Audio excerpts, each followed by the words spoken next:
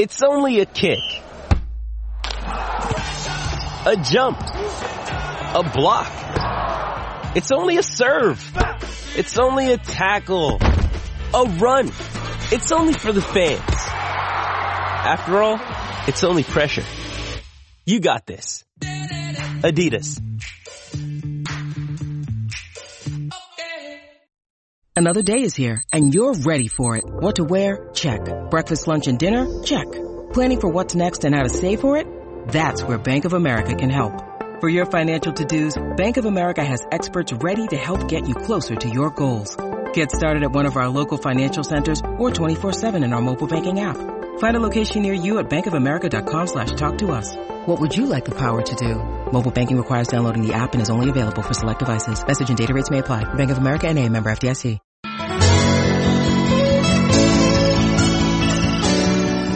Hey everybody, welcome into a live edition of the Patriots Beat podcast. I am Evan Lazar, joined as always by Alex Barth. And Alex, we got some tough news in Patriots Nation on Monday night.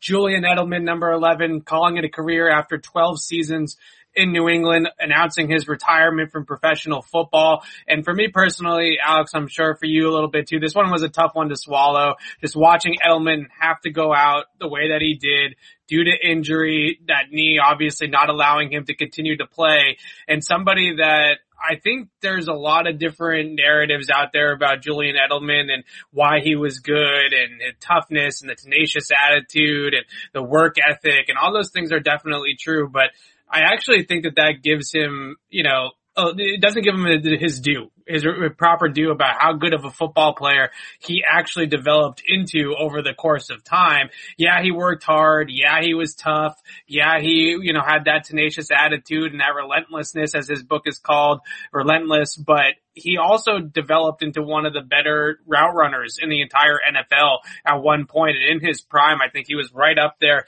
Super Bowl 53 is one of the best wide receiver performances that you'll ever see, especially given the stakes. But just from a route running perspective, if young kids that play wide receiver want to go and watch how to run routes, how to run stems, how to attack leverage, how to break off the top of the route, all of those things, Super Bowl 53 is a clinic for 60 minutes of how to run routes. And I feel like we've gone into this discourse. We're going to get into some of the Hall of Fame stuff as well.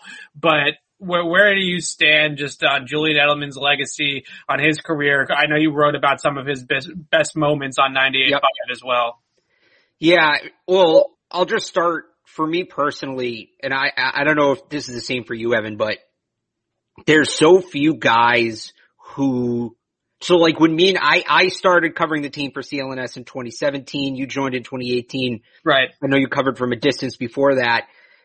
There was a lot of roster turnover around that point, especially, in terms of star players. There were a number of guys who kind of made their way out, and there weren't a lot of guys who I rooted for. I don't want to say as a fan, because I still consider myself a fan, but guys who I rooted for before I started covering the team seriously, and then guys who I actually got to cover. And Julian Edelman for me, because everybody who watches the show, regulars who watch the show know this, I was and am a huge Drew Bledsoe fan. So when Julian Edelman shows up in 2009 wearing number 11 and returns a punt for a touchdown in his first ever preseason game, I was sold. So for me to root, I was rooting for him when I was 14, and then I covered him in the Super Bowl at 25. Right. That was there was always kind of this cool thing about him being a part of the team. So for me personally, that was my connection. I have a picture of the pass against the Ravens up, above my desk. That's like one of my all-time favorite plays. So that's my personal, thoughts on Edelman. In terms of him as a player, I think he's a guy that was never like you said, some of the things people have said don't necessarily give him his due.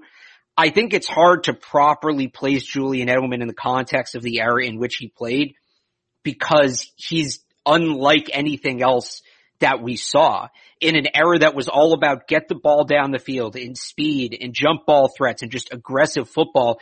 Here was a guy who mastered the game within 10 yards of the line of scrimmage. Yeah. And I think we'll get into this a little more when we do the Hall of Fame, but I think Edelman, and I'll throw Wes Welker in here too, and there's some guys from other teams you can make the case, but I think, 21 personnel was the default in the NFL for the longest time. And you either had 2 tight ends or you had a fullback. It was really the fullback. 21 personnel was the default. And then the Patriots kind of were on the forefront of changing that up, where they started going with 11 personnel and made the 3 wide receivers set the base. And with that came the rise of the slot receiver, that guy who was a specialist corner on the other side of the ball. Well, that, once you had the slot receiver, that created the slot corner. But in terms of Edelman and Welker, and where I think guys like that don't get their due is, I think, and there's other positions that fall into this, and this will be a much deeper conversation when Matthew Slater retires, but I don't think, wide receiver to me isn't a position anymore. It isn't. It's like saying defensive back.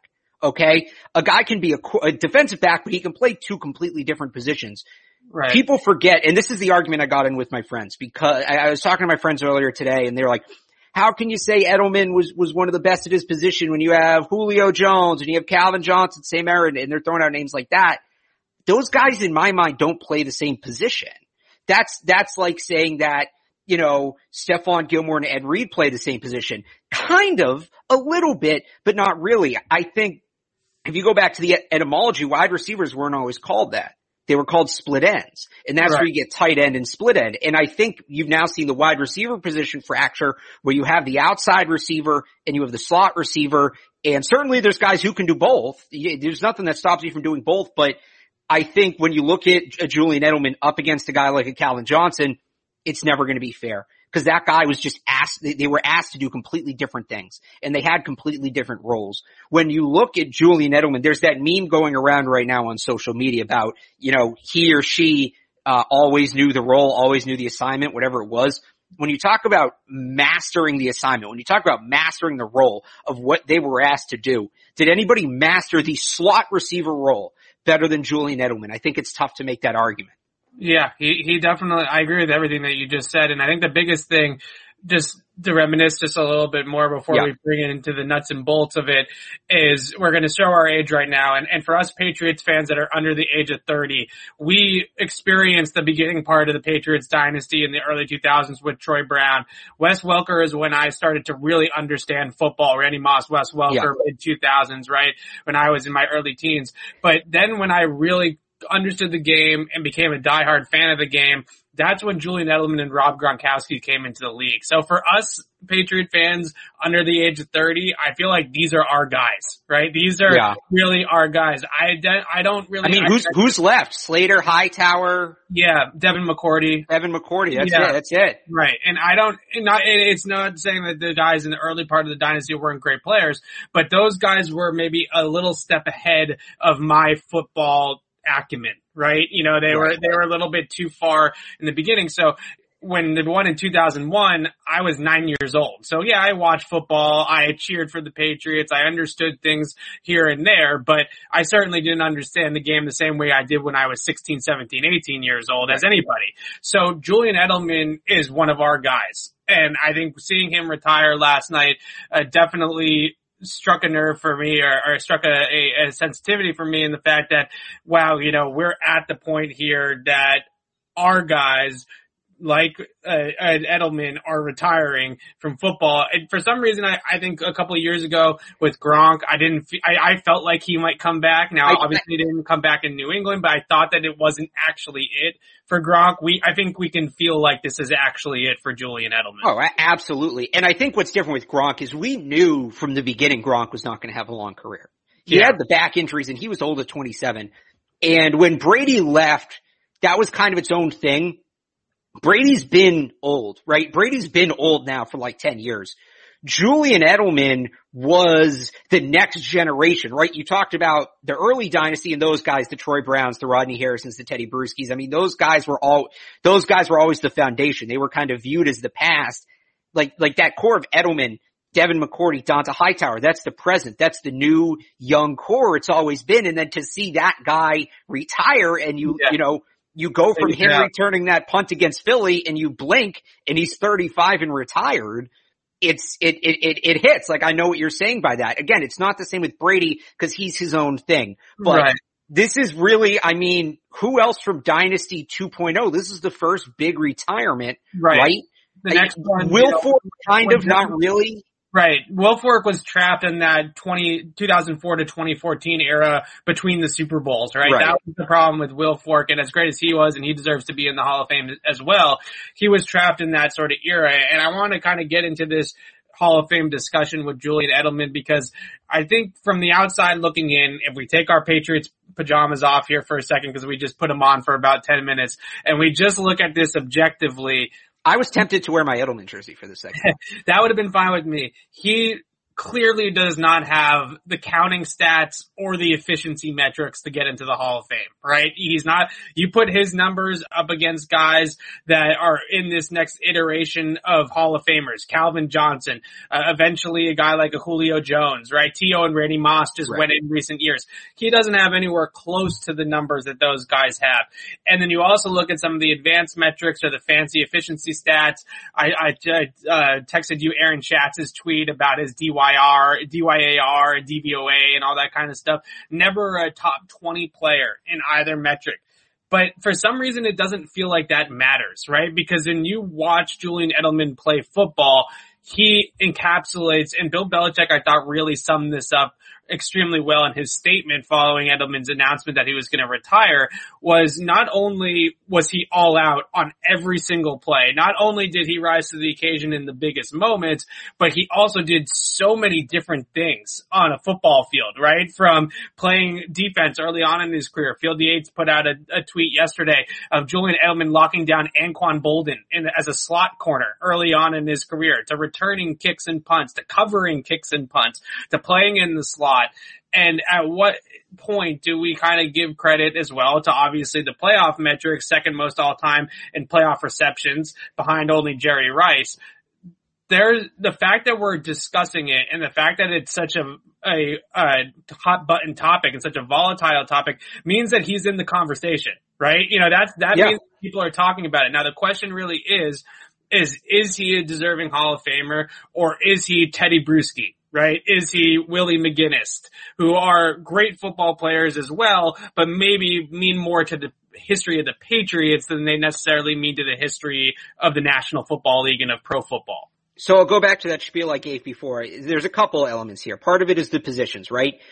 Yes, when you compare Julian Edelman to Julio Jones, to Calvin Johnson, he doesn't compare, but that's not the comparison.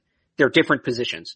And part of this goes to the whole process is flawed. And it seems especially flawed when it comes to wide receivers. Everybody knows about Lynn Swann. The one that bites me is that, remember, they put Marvin Harrison in before Terrell Owens.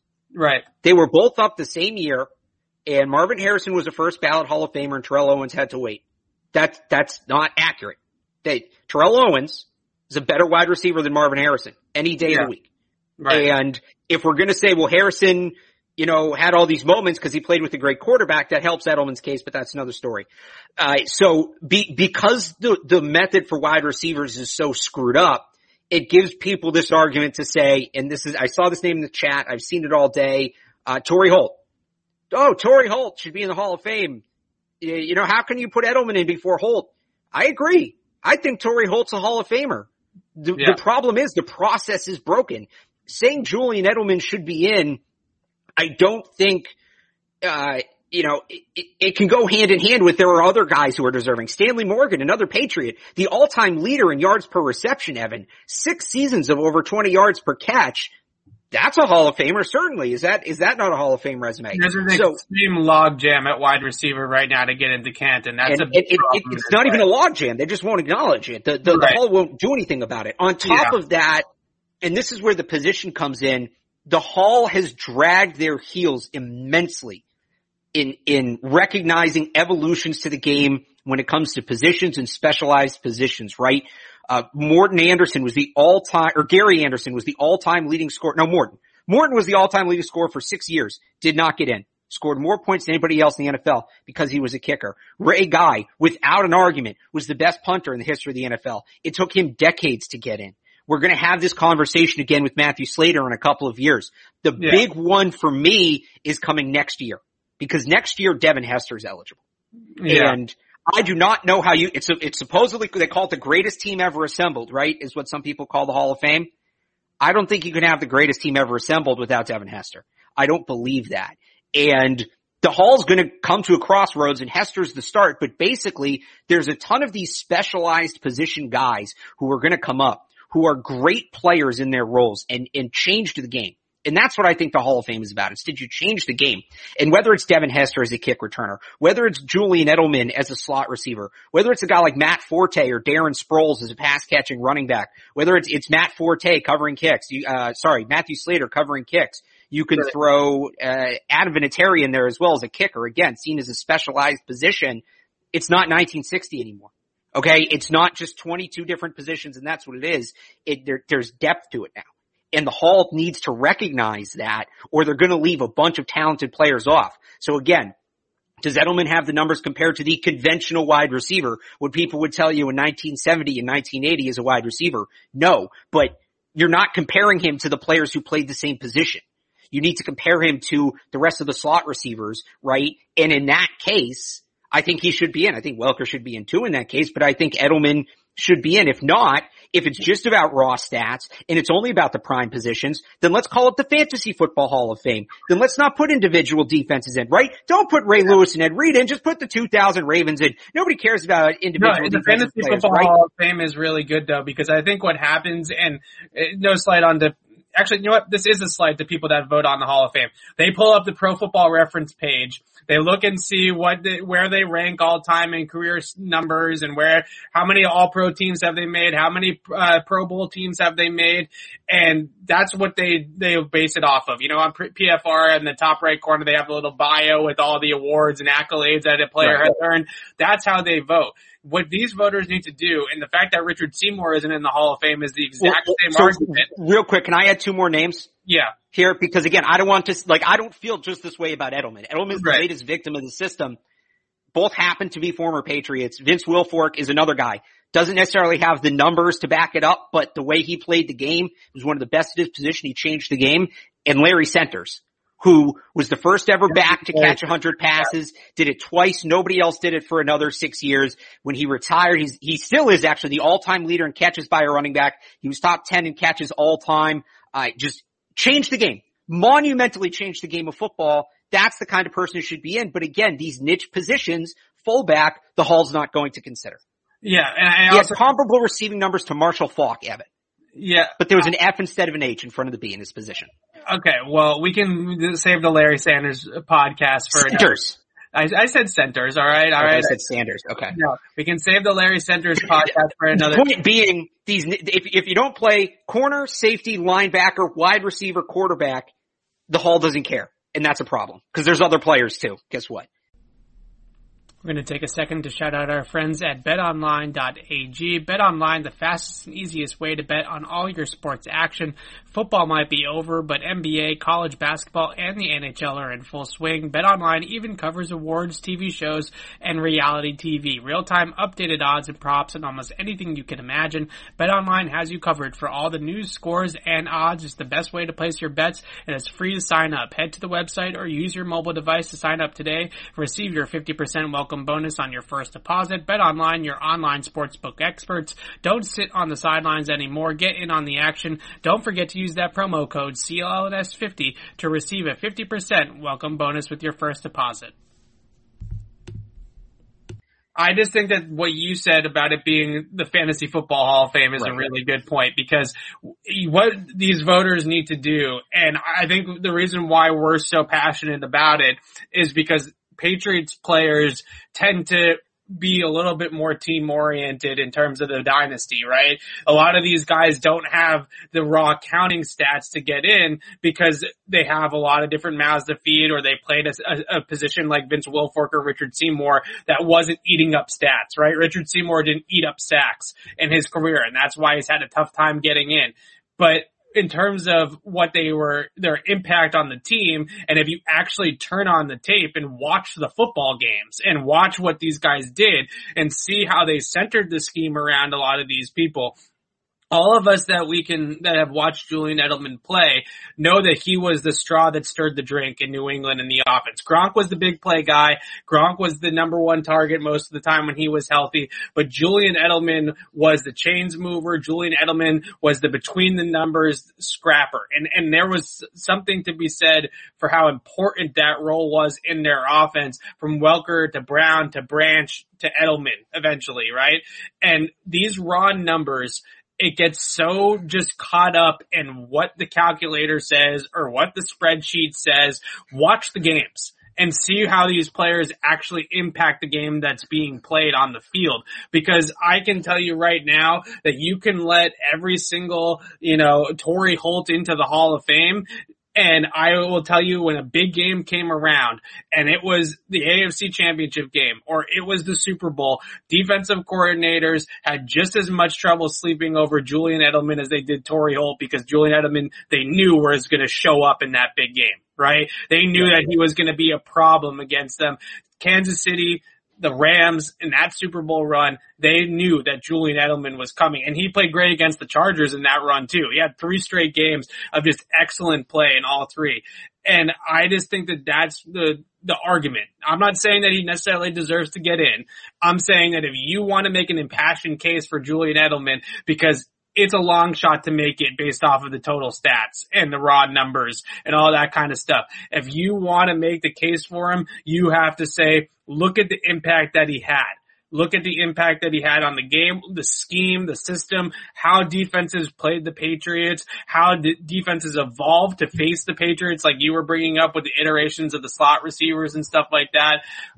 Where, at what point does that matter? And also, at what point does letting in some of these Patriots from the greatest run in NFL history, all those Steel Curtain guys, those guys are all in, right? Lynn Swan.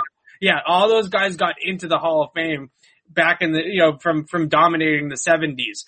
A lot of the guys on those Niners teams got in. A lot of those Cowboys teams, those guys got in. The Patriots haven't had that same kind of treatment that a lot of these players are getting in. The fact that Richard Seymour is struggling to get in a little bit, the fact that we're not 100% sure if Vince Wilfork is going to get in, those are players that I think we need to argue a little bit harder for than Julian Edelman, certainly.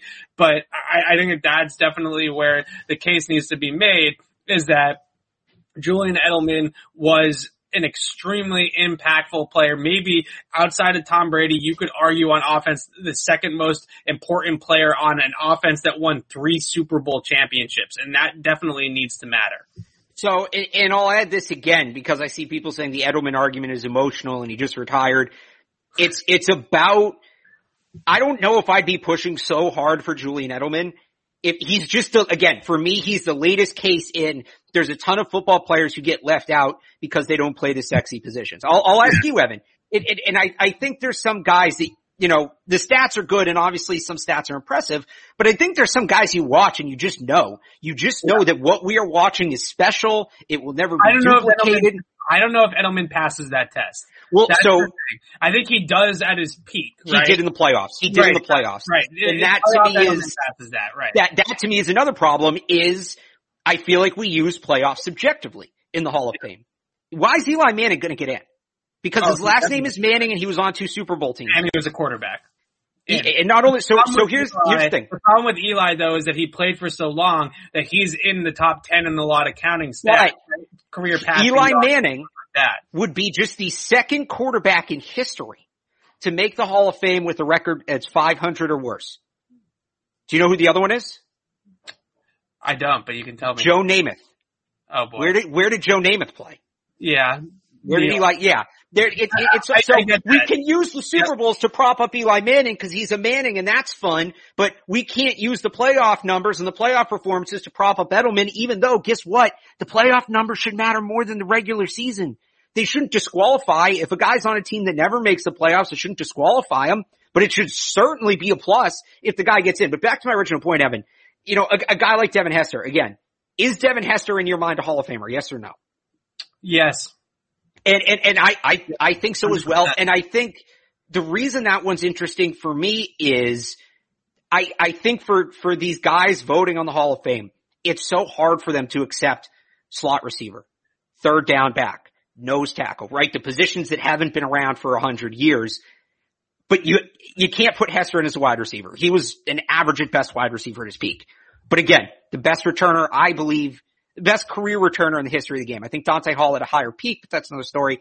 Devin Hester's kickoff return to start the Super Bowl was iconic moment of that Super Bowl, and Peyton Manning won the Super Bowl for the first time in that game. And people, I think, still remember the Devin Hester kickoff return more. Right.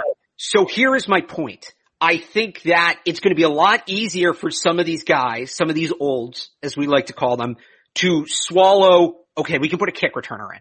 Like kick returner that but the hope is then, okay, if a kick returner's in, kick coverage, and then you get into Matthew Slater, and then you can get into the third down backs and the wide receivers. So it's not, again, this conversation's bigger than Edelman, I believe. It's about the Hall of Fame needs to finally recognize that there's more positions than the ones you see in your fantasy football lineup. That's I think the two biggest things that we have to get over here is that the biggest thing to me with the Hall of Fame voting that drives me absolutely nuts is that we vote off of statistics and off of accolades. How many Pro Bowls did they make? How many All-Pro teams did they make? Did they hit some arbitrary threshold in career receiving yards or something like that? And all of these things to me are just infuriating, because any football coach can tell you who is a better player, this guy versus that guy. And that's what we should be voting on, right? It's a more impactful player. Who is a harder guy to block? Who is a harder guy to scheme against? Who is a harder guy to game plan for, right? That's the arguments that we should be having, not this guy has 8,000 receiving yards and the next guy has 7,000 receiving yards. That doesn't make any sense to me. To me, it's Julian Edelman is not a Hall of Famer by the current standards, but the caveat to that is I don't believe the current standards of Hall of Fame voting reflect the modern game. And that's the problem. Yeah, I agree with all that. Larry Center should be in one more time. Larry Center's podcast. Well, let's take some questions. If you have some questions. Wait. I wanted to do one more Edelman thing here real quick. Okay, go ahead. Because we were texting about this and there, a lot of question about who's next. Yes. And I want to address the Gunnar Olszewski in the room. Do it. Let's do it. Because I wanted you to do this because I won't do it. I'm not going to. Here's the real quick thing about Julian Edelman, Gunnar Olszewski. When Julian Edelman came up, and you hear everybody seen the clip of the punt return against the Eagles, and Gil Santos saying he's like Julian Edelman in progress, right? Or he's like Wes Welker in progress.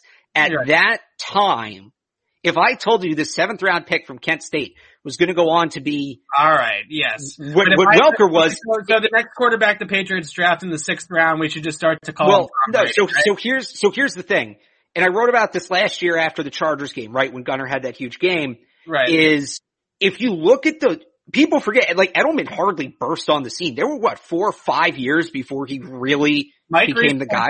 He was getting booed in his first training camp by the fans because he was muffing punts when he was trying to field punts. He was drafted in 2009. He didn't assume a major role until 2013. Right. If you look at the similarities in both usage and development, Gunnar Olszewski is kind of where he is now is where Edelman was at that point.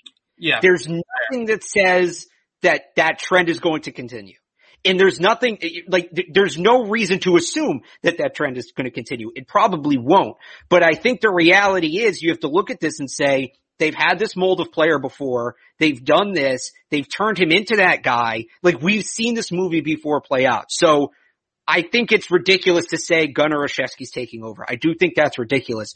But I do think it's fair to recognize he's hit certain benchmarks that are impressive, and he's kind of getting to where Edelman was. Edelman stayed on the roster initially as a punt returner. If he couldn't return punts, he never would have made it those 5 years before he got a main role in the offense.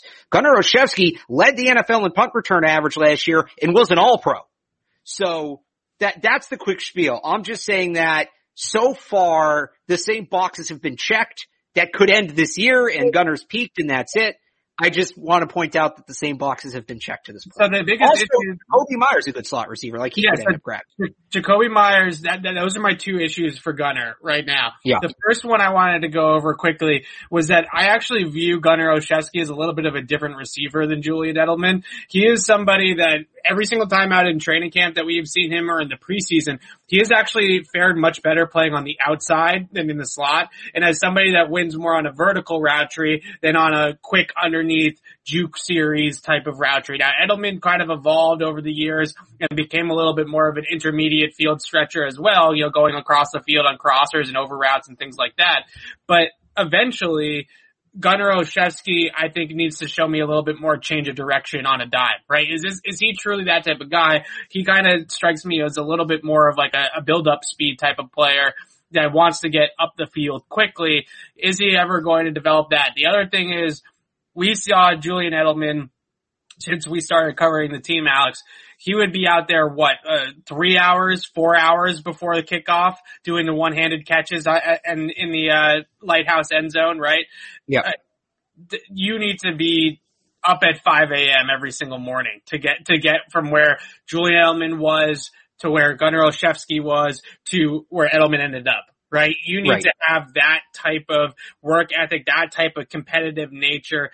And if you don't have that, then he has too much ground to cover to get there with just going 90%. He has Julian Edelman willed himself to NFL superstardom. Right. And I don't know that anybody else has done that. And that's part of what makes him impressive. But he did that with his own will, and that was it. It was flat hard work. It's a similar conversation with Tom Brady. And that's why I think, I always try to bring that up, because I think it's unfair to Edelman, it's unfair to Brady to not point out that those guys had to literally sacrifice it all the time and go all out all the time to get to that point. That's a lot of work that was put in, a lot of hours before anybody sees a kickoff, anybody sees the game happen between the lines.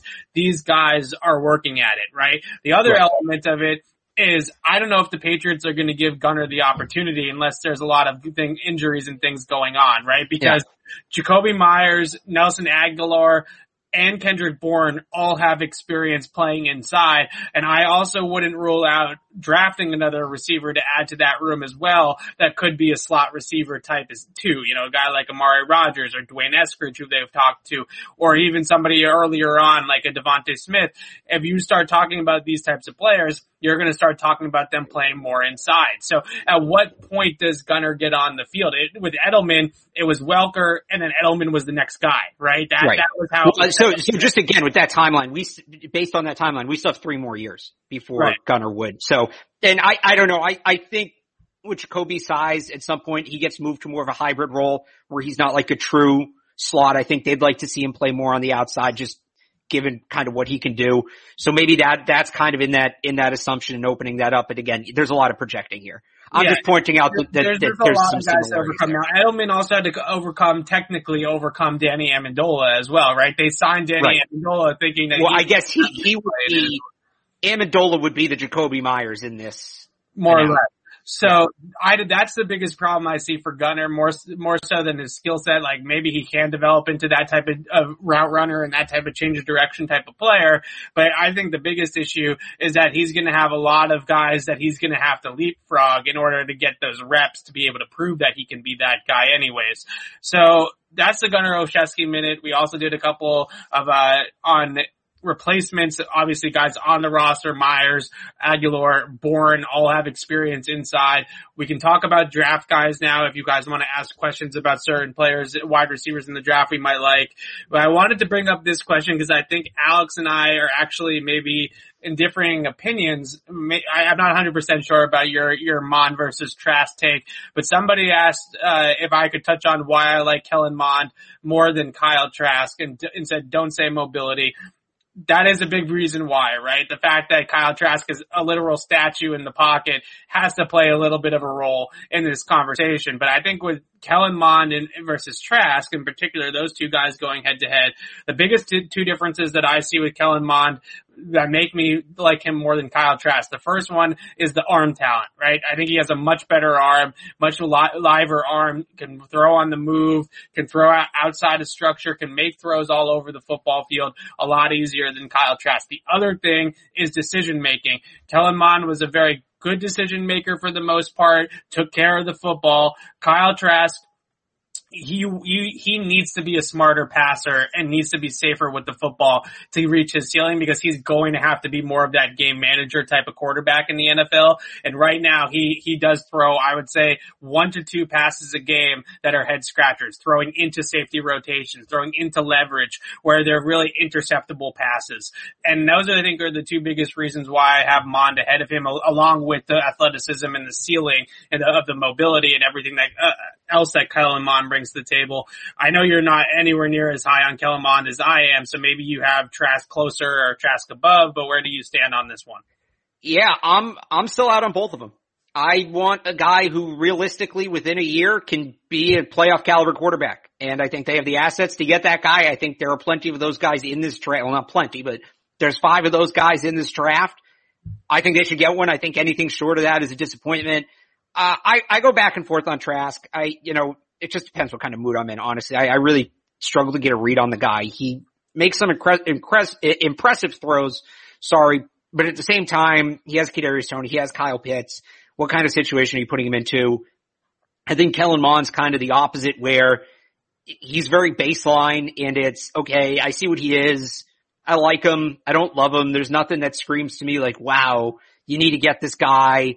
There's no trait where I'm like, oh, that's the Kellen Mond trait in this draft, right?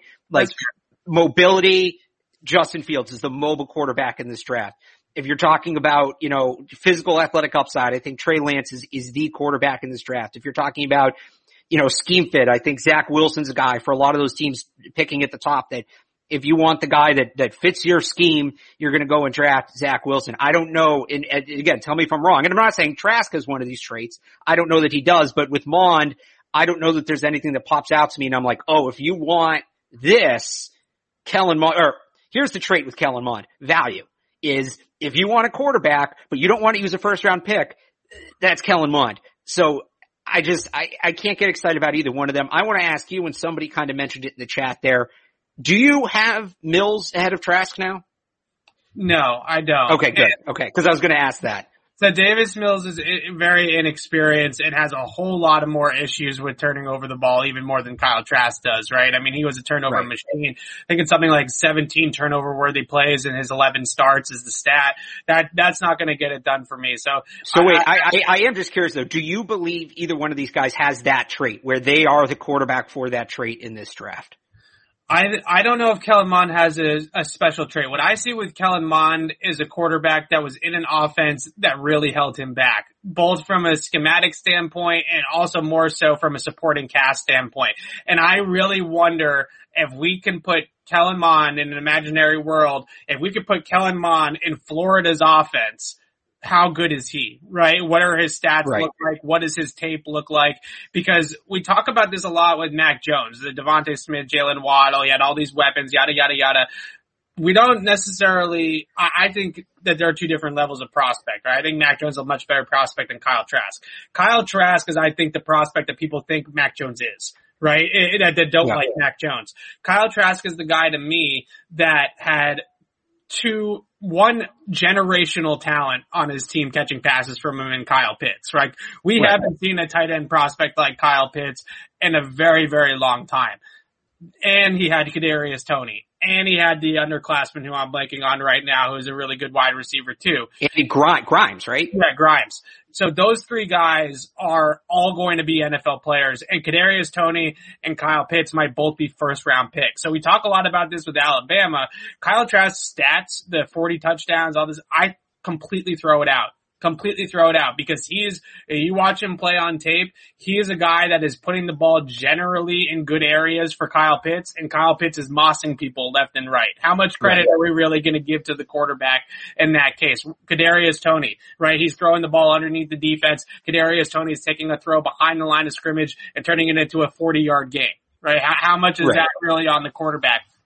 I think, again, people that knock Mac Jones for supporting cast they're really thinking of Kyle Trask. He's the guy that really benefited the most from all of those types of things. So I think that's why I'm concerned about Kyle Trask, is because I don't think that he does anything spectacular outside of the scheme, outside of structure, on top of the fact that he brings to the table, right? Whereas I see a little bit more with that ability with Kellen Mond to maybe do some of those things. So that's a big thing for me in terms of Mond over Trask. We talk a little bit about Mills as well. I think the concern that you have with Mills is I compared him to Jarrett Stidham because I think this tape is really similar to Jarrett Stidham tape at Auburn.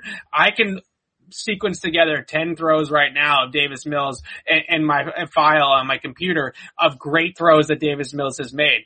I can also sequence together 10 interceptions from Davis Mills, or 10 boneheaded decisions, or 10 just awful throws that he has made. So he's either great or he's terrible. There's just no in between with him. And some team is going to sell themselves on the great and being able to, refine him to consistency, right? To be somewhere in the middle where he's a more consistent player. But he has never been that at Stanford. And I have concerns that he's ever going to be that in the NFL. So for those reasons, I'm out on him until about the third or the fourth round. I think a team's going to take him in the second round, though, because I think that he looks like an NFL quarterback, and we don't have to get into all that right now. But I think that he has the arm, he has the stature in the pocket, the poise in the pocket at times, but he is somebody that's either fantastic and on his game or awful. And the UCLA game is really a great example of that, because that's the tape that everybody tells you to watch to fall in love with Davis Mills. He threw 3 picks and a pick 6, but he also threw for 400 yards, right? And that's the Davis Mills experience in a nutshell. Yeah, no, I'd agree. I think with all these guys, and it goes back to, remember when they were all making those throws, like the rollout, off shoulder, turn back around? Yeah. Like,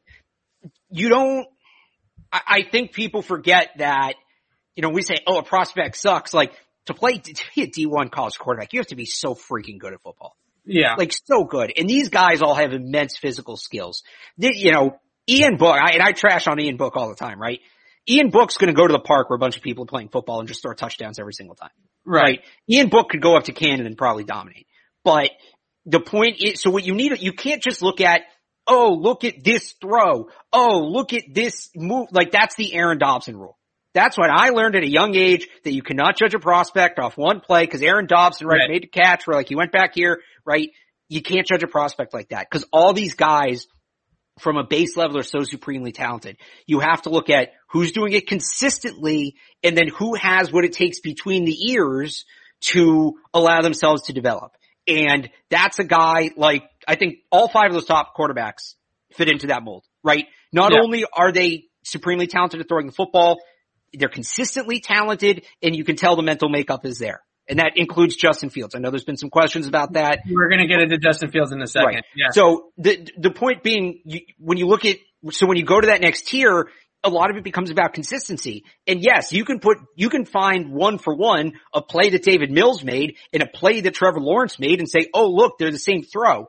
The difference is Trevor Lawrence is going to make that throw 100 times. David Mills maybe only made it 5. And that's, when you're evaluating quarterbacks, that's what it comes down to. It's not who can make the throw. Odds are they can all make the throw. It's who can make the throw every single time they need to do it. That's where the question is. There was a question there about ranking the slot receivers in the draft. Okay. Sounded a little fun.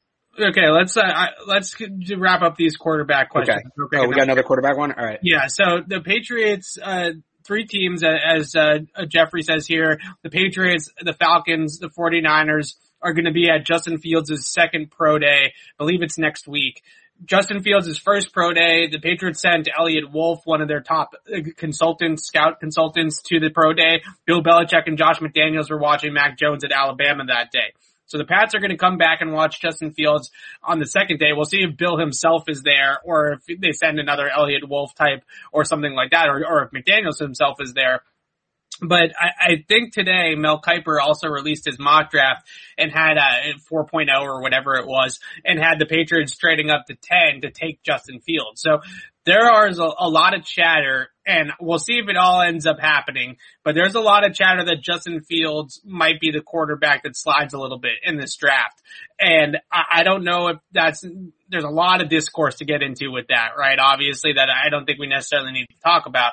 But in terms of what do we make of the Patriots going to Justin Fields' pro day? We did hear those Daniel Jeremiah reports that the Patriots were rumored to be high on Justin Fields as well. If Bill Belichick somehow comes away from this draft with the second best quarterback in the draft because all the other teams talking themselves into some bogus about Justin Fields not getting off his first read or something like that, then let's throw a party. You know what I mean? Because it's just absolutely ridiculous that one of the most accurate downfield throwers in this draft, one of the most athletic and physically talented throwers in this draft is going to fall to 10 because Zach Wilson and Mac Jones are going to go ahead of him. It's blasphemy. It's absolute blasphemy. And I had somebody tweet at me, I think last week, and ask, why don't me and you like Justin Fields? And I was, what do you mean? We never talk about him. And the reason we never talk about Justin Fields is because we thought he'd be the second player off the board, right? We always said we're assuming Lance and Jones. That was the working assumption for months. I mean, we've talked about this a little bit. Justin Fields, tremendously talented player. The prototype is a little bit of a square peg in a round hole for the Patriots offense. They are going to have to make some adjustments, but I think if you can get a player that has that much raw talent, that's that good, that has shown you that much, then I make the adjustments. It's that simple. I think you make the adjustments. So, and I would also argue that out of all the quarterbacks in this class, Justin Fields operated the most pro-heavy system, right? He was operating in the pocket, not really a running quarterback like people think just because he's super athletic. I think there was actually times on his tape where you wish that he ran a little bit more instead of just standing in the pocket. I mean, are you not including Lawrence in this? Because Clemson's It's pretty pro style, but Clemson runs a lot of RPOs. They run a lot of screens still. They run a lot of things, play action. Justin Fields didn't get a lot of aid from the scheme at all. He was reading full field progressions, option routes where they're breaking at 10, 12 yards and making options based off the coverage, right? He's reading a whole lot of stuff. And that at times was overwhelming for him, I think. But ultimately what I saw is that an offense that, all these college offenses, they're spreading the field. They're running RPOs left and right. Even Alabama, they run a ton of RPOs, right? A ton of play action passes. Not the same at Ohio State. Ohio State put a lot on Justin Fields' shoulders and he was able to carry it. And he was one of the most accurate passers by most charting metrics that we have seen for years. If we're going on 4 or 5 years, you'd have to go back to like Baker Mayfield maybe is up there as well in terms of just pure downfield accuracy. And the fact that we are talking about him falling to the Patriots and the Patriots not having to trade up to 4 to even get him, right? Because they might not even have to it's just crazy to me. And I think that's good for the Patriots if that ends up happening. If all these teams end up passing on him, then good for the Patriots. But in other drafts, I mean, Justin Fields is a better prospect than Kyler Murray was. You know what I mean? Absolutely. He might even be a better prospect than Joe Burrow was. He didn't have the season that Joe Burrow had last year, but in terms of just physical raw talent and raw ability, he's right up there with Joe Burrow, if not ahead of Joe Burrow. So in other drafts, I think Justin Fields is a lock for 1.1. He's the number 1 pick in the draft. But these teams are overthinking it, in my opinion, if he does fall. We'll see. I'm still not convinced that he gets by the 49ers. I still think the 49ers might be smoke screening all of this with Mac Jones and all that kind of stuff. I don't know what they're smoke screening because the 2 teams in front of them are picking their guys, so there's no reason for them to lie necessarily. But something tells me that they're still going to take Justin Fields because I just can't imagine them trading up what they traded up to give up to draft Mac Jones over Justin Fields. That's just crazy. And one of the big concerns with Fields, and I've had this concern at times, and I've kind of talked myself out of it, is the Ohio State connection. And Ohio State has had no luck developing NFL quarterbacks. That's not breaking news. But again, there's the Georgia connection. Yeah. And Georgia's done a much better job, and he's been in that system. I think at Ohio State, there's just so much talent compared. Ohio State recruits at an SEC level, whereas the rest of the Big Ten recruits at a Big Ten level. And there's a talent gap there, I think. Yeah. But he had the experience at Georgia and all of that. again, if they can get him, you know, I think he's the second most talented quarterback. I think he's the third best fit for the Patriots. Yeah. I still like Trey Lance a little bit better for the Patriots because I think he fits in so perfectly for what they are doing right now. And I think it's seamless. I think you have to take a little bit of a detour if you go with Fields, which is always scary, but they're really close. And in terms of pure talent, I actually think Fields is better. If they end up with him, they did fine. They as long as they don't draft Marco Wilson or Ian Book, they got an A. They'll be throwing rockets up the seams to Hunter Henry and Jonnu Smith in no time if they draft Justin Fields. They'll have to become a little bit more vertical based, certainly, and they'll have to play into the fact schematically that he might hold the ball a little bit longer than what they're used to, right? But in terms of the things that he can do, he actually unlocks almost in a way more stuff for them to do because he's so physically talented that they'll be able to figure that out. So you wanted to rank this Let's do. I think this could be fun. So this can be fun. A question that I have right off the bat before we get into it is, does Jalen Waddle and Devontae Smith count? Because I think let's just do pure, like straight up Edelman replacement slot receivers. Okay. All right. So if we're going just pure slot guys. So hang on. I have the, NFL mock draft database consensus big board here. I can share this. We can try to get to the top 5-ish, right? So So I don't know if we can move things around, but so here's all the receivers. Okay. We can pull this up. There we go. So this is the consensus order. I guess let's do the top 3 guys out because like those guys are special talents. They're kind of their own thing, right? And Bateman's not really a slot guy either. He's a Z. He's definitely a Z, but I would say that he can run more routes on the outside than the pure slot guys, right? You know, he's somebody that can kind of move around the formation. Kadarius Toney at number 1 feels right. I think there is a case for Elijah Moore, but I think Kadarius Toney, he is a little bit raw in terms of his route running ability, but he's so good with the ball in his hands that I think he's a running back with the ball in his hands, right? Great contact balance, great vision, elusiveness, explosiveness, all those types of things. So I would agree with Tony as the number 1 pure slot. This guy's going to play in the slot 75, 80% of the time. Yep. And I would agree with you as well. So then Terrace Marshall, very much not a slot receiver. No. So this is where it gets interesting because you have a bunch of guys right here that I think are interchangeable depending on, you know, what teams like. So everybody loves Rondell Moore. I have a lot of hesitancies with Rondell Moore. If you're going to take Rondell Moore in the top 50, only playing 7 games in the last 2 years, you are putting a lot of stock in him being able to stay healthy. And he has not proven that he can stay healthy at any point. So I would put Elijah Moore and I would put Amari Rodgers ahead of Rondell Moore because I'm more confident in those guys staying on the field and producing for me than Rondell Moore, as great of an athlete and player as Rondell Moore has been. So I would go Kadarius Toney, Elijah Moore, Amari Rodgers, Rondell Moore, Dwayne Eskridge. So those are my top 5 slot guys. I would make a couple of adjustments. With Elijah Moore, I have some questions about his maturity. The Egg Bowl, the 2019 Egg Bowl. I don't know if you know what I'm referring to, Evan. I don't. But okay, so the Egg Bowl is the biggest game of the year. Ole Miss versus Mississippi State, biggest game of the year for each team. And Ole Miss pulls off this incredible comeback. They drive down the field. They score what should have been the game time touchdown today with 4 seconds to go. It actually was Elijah Moore who scored a touchdown. He then celebrates by getting down all 4s and lifting his leg like he's I remember that. Okay. And penalty knocks the extra point back. They miss it, and Ole Miss loses by 1. When I look at that, if we're talking about them in reference to the Patriots, I can't imagine Bill Belichick sees that and says, I'm going to draft this guy. They have a notoriously small draft board. They're looking for reasons to remove guys. So that's where, I mean, to me, the reason I think it's important to talk about stuff like that is I agree that that's how they think. But most importantly, I think the Patriots are going to see Kadarius Toney. They're going to see Elijah Moore.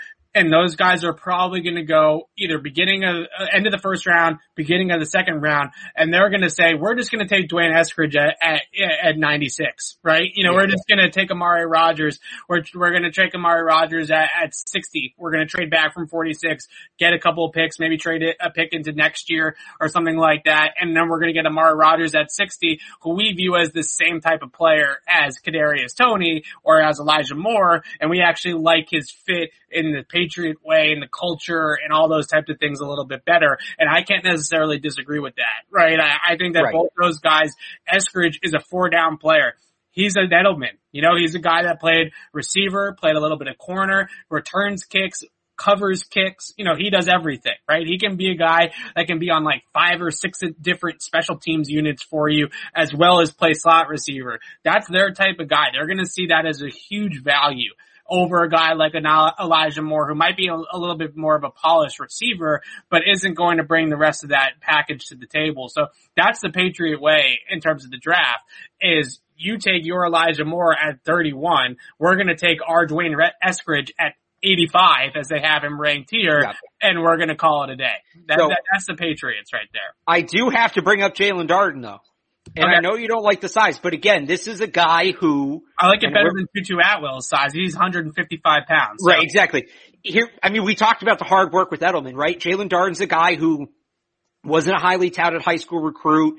Didn't get the Power 5 offers, goes to North Texas, and has just, by all accounts, everybody down there just grinded and put in all of the work behind the scenes to get himself to this point. He's a guy who on the field loves contact, is not afraid of contact, is not afraid to be hit, will fight through contact, knows how to make people miss. I think he's got the mental makeup, both in terms of the football mental makeup and the personal mental makeup. He's very slippery. He's very elusive. He can create after the catch. The size is certainly a bit of a red flag, but all right, you can take your Dwayne Eskridge at 96. We're going to take Jalen Darden at 120. So you could keep going with that. The biggest thing in the biggest feather in Jalen Darden's cap, if we're talking about the Patriots. And then is there anybody else here? I think that's pretty much it for I'll get to one other name I want to mention real quick. But the biggest feather in Jalen Darden's cap in terms of the Patriots is the 31 touchdowns in the last 2 years. The Patriots love big time producers, right? They love guys that have come into the program with really good college production. And Jalen Darden was at North Texas, but he was an absolute video game. Multiple seasons too. Yeah, and 50+ yard touchdowns we're talking about, not gimmies, right? He was an absolute Madden simulation at North Texas, and that's definitely something he looked like moving at a different speed than everybody else. My concerns with him, like I talked about last show, are that I don't know how much of a downfield receiver he's really going to end up being in the NFL. He might be more of like a Tavon Austin, right? Where he's kind of just a gadget player. You're throwing him the ball behind the line of scrimmage. You're passing it off to him in a reverse or a jet sweep. You're scheming him open, screen passes, things like that. How much of the downfield route running when he gets into physical press man coverage in the league is going to translate? That's going to be his sort of speed bump to overcome. Right. That's going to be the hurdle for him. I'd much rather take him. This ranking has Tutu Atwell ahead of him. I'd much rather take a chance on Jalen Darden than Tutu Atwell. This is, by the way, this is the consensus. You can see at the top here, like they pull mock drafts from everywhere and big boards from everywhere and come up with the consensus in what everybody's thinking. So this is, it's a little weighted, right? Because this goes back a year and guys who are late risers might be a little lower. Like, you have, where is he? All the way down here, Des Fitzpatrick, but this is the consensus right now, is how these guys stack up. So the only other day 3 guy I wanted to mention was Shi Smith from South Carolina. Right there, yep. I think that he had a fantastic Senior Bowl week. A guy that nobody could cover in one-on-ones down in Mobile. If the Patriots really put as much emphasis on the Senior Bowl as they have in years past, he was somebody that was as clear as day, as a demon in the slot. Just an absolute handful. He played really well in the game too. So he's the last name that kind of a day 3 flyer, if you will, someone that maybe that they can get in the 4th or the 5th round. Shi Smith from South Carolina is a good one as well. So that I think is a pretty good summation of the slot receivers in the draft. It's such a deep slot receiver draft. I mean, Nico Collins, Cornell Powell, obviously at the top of the draft with Jamar Chase. There are Terrace Marshall from LSU. Jonathan Adams. there are Jonathan Adams later on in the draft. There are some pure X's as well, but it's definitely more heavily geared towards the slot guys. A few more questions that I wanted to get to here. Somebody asking about next year's quarterback class, and I don't want to talk about next year's quarterback class yet because I want to make a point to mention we cannot properly forecast next year's quarterback class until the fall season because so many guys in recent memory, Zach Wilson, Joe Burrow, Kyler Murray, Baker Mayfield, go right on down the line of players that Mac Jones, even to a degree, right, were projected 3rd round picks, 4th round picks. We don't really like this guy, athlete, but not a quarterback. All these types of things being thrown out the year before. They go out, they win the Heisman Trophy the next off season, in the next season in the fall, and the narrative completely shifts on that player. So I have a really tough time of projecting 2022 quarterbacks right now because I have the big board up there, the consensus big board. We can put it up, but I'm just saying from a analysis standpoint, to me, like, we don't know. I really like Spencer Rattler. I think he's going to be a good player too. I think Desmond Ridder is a really interesting prospect as well. And just looking through this board, there's a couple guys like Carson Strong maybe could have a big year. I know that there's some love for him. Tanner Morgan, Minnesota, maybe could have. Derek King, Michael Penix, I think could be a really good player. He tore his ACL last year, so it's going to be really interesting to see how he bounces back. But yeah, you're right. The quarterback board develops so bizarrely and very so late. suddenly. It's a very late developing board. Usually we can project other positions at this point of who's going to be sort of the Chase Young, who's going to be the Micah Parsons, right? Who's going to be that guy. Like, we knew Micah Parsons was going to be a top 15 pick a year ago, right? We didn't need the fall season to find that out. But I still think with quarterbacks, there's so much development that goes on during games that we're not there yet to be able to say, is this a good quarterback class coming up? Is it a bad quarterback class? If you need convincing, let's go back a year. You had Trevor Lawrence was the 1-1. We all knew that. Justin Fields was a top 5. Beyond that, I don't think any of the other guys right now were first round consensus. Mac Jones certainly wasn't. I think Trey Lance was relatively out of left field. Zach Wilson, came on this year. He certainly wasn't a guy that people were talking about. Yeah. And then you go further down. There was a time when Shane Buechele was going to be a first round pick. Right. And he's going to be maybe day 3. So it just changes so much. It changes so much, and you just have to look, maybe nobody does develop and next year's a bum class, but that would be an oddity. That would be a rarity if it does. You just kind of have to assume that somebody somewhere is going to develop. Yeah. So that's my rant about the quarterbacks, is that I just sort of feel like we always do this and we say, I've seen it all of our podcasts, all of our chats. People are constantly like, well, next year's quarterback class sucks. We don't know that yet. Right. We really don't know that yet. Sam Howell, Desmond Ridder. I think Sam Howell's going to fall, by the way. I don't think Sam Howell ends up being QB1 next year. But all those guys are good prospects right now. Let's see how they play in the fall before we start stacking all of these players. If you want names to watch, to sound smart and talk to your friends, Desmond Riddler from Cincinnati is certainly one. Yeah, a lot of people my guy. A lot of people like JT Daniels from Georgia on him. Tanner Morgan from Minnesota. Derek King from Miami is going to be a Heisman candidate. He's an explosive, athletic quarterback, could do a ton. He's a ton of fun. I mentioned Michael Penix from Indiana, had a great start to last season before he tore his ACL, so we'll see what he looks like on the other side.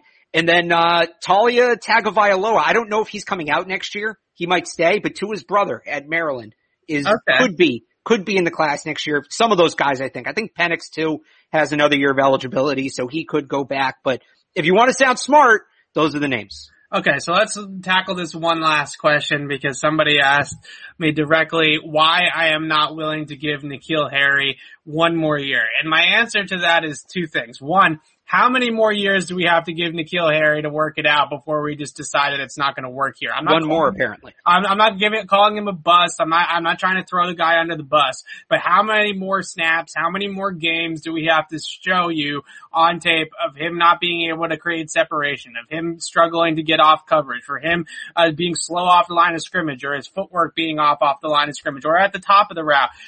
This is a player, to me, that lacks those quick twitch movements that create separation in the NFL. And his footwork guru, Rashad Whitfield, who I've talked to a couple of times, he's the one that keeps on harping on that to me, is that N'Keal Harry just doesn't move fast enough, right? He's just not sudden enough. He's not explosive enough in his movements that guys are not uncomfortable covering him. And maybe in a more vertical based scheme, maybe if they draft Justin Fields and they go up the offense and all that stuff like that, maybe he can be turned into a jump ball specialist. Maybe he could turn into a red zone threat in that sort, kind of respect.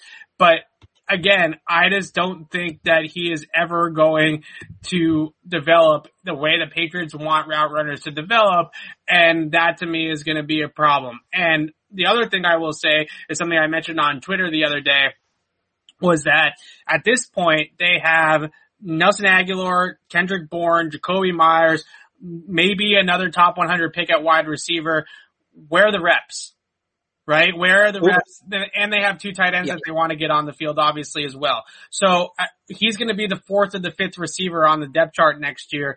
And I just don't see the reps for him to develop as a player here. I think for both sides, the best thing is to move on. For N'Keal too, for his sake as well. And I think with the reps argument, you take that a step further. Where's the roster spot? Right. You mentioned, again, it's Aguilar, Bourne, Myers. I'll throw Gunner in there. Right. Potential draft pick. That's 5 receivers. Yeah. You're probably going to have 4 tight ends. I know you think they might be done with Izzo. I think Izzo gets another year. Dalton Keene. Thank you. Dalton Keene gets another year. That's 9. Now you're keeping 9 pass catchers. That's like 15-20% of your roster. That's just not, you need depth at other places. They still need a third corner, right? They still need to add there. They still need depth on the offensive line. And they're going to probably have to carry 3 quarterbacks too. So. They're probably going to end up carrying 3 quarterbacks, right? I just don't know. I think if you move N'Keal Harry, again, I think he needs to change of scenery.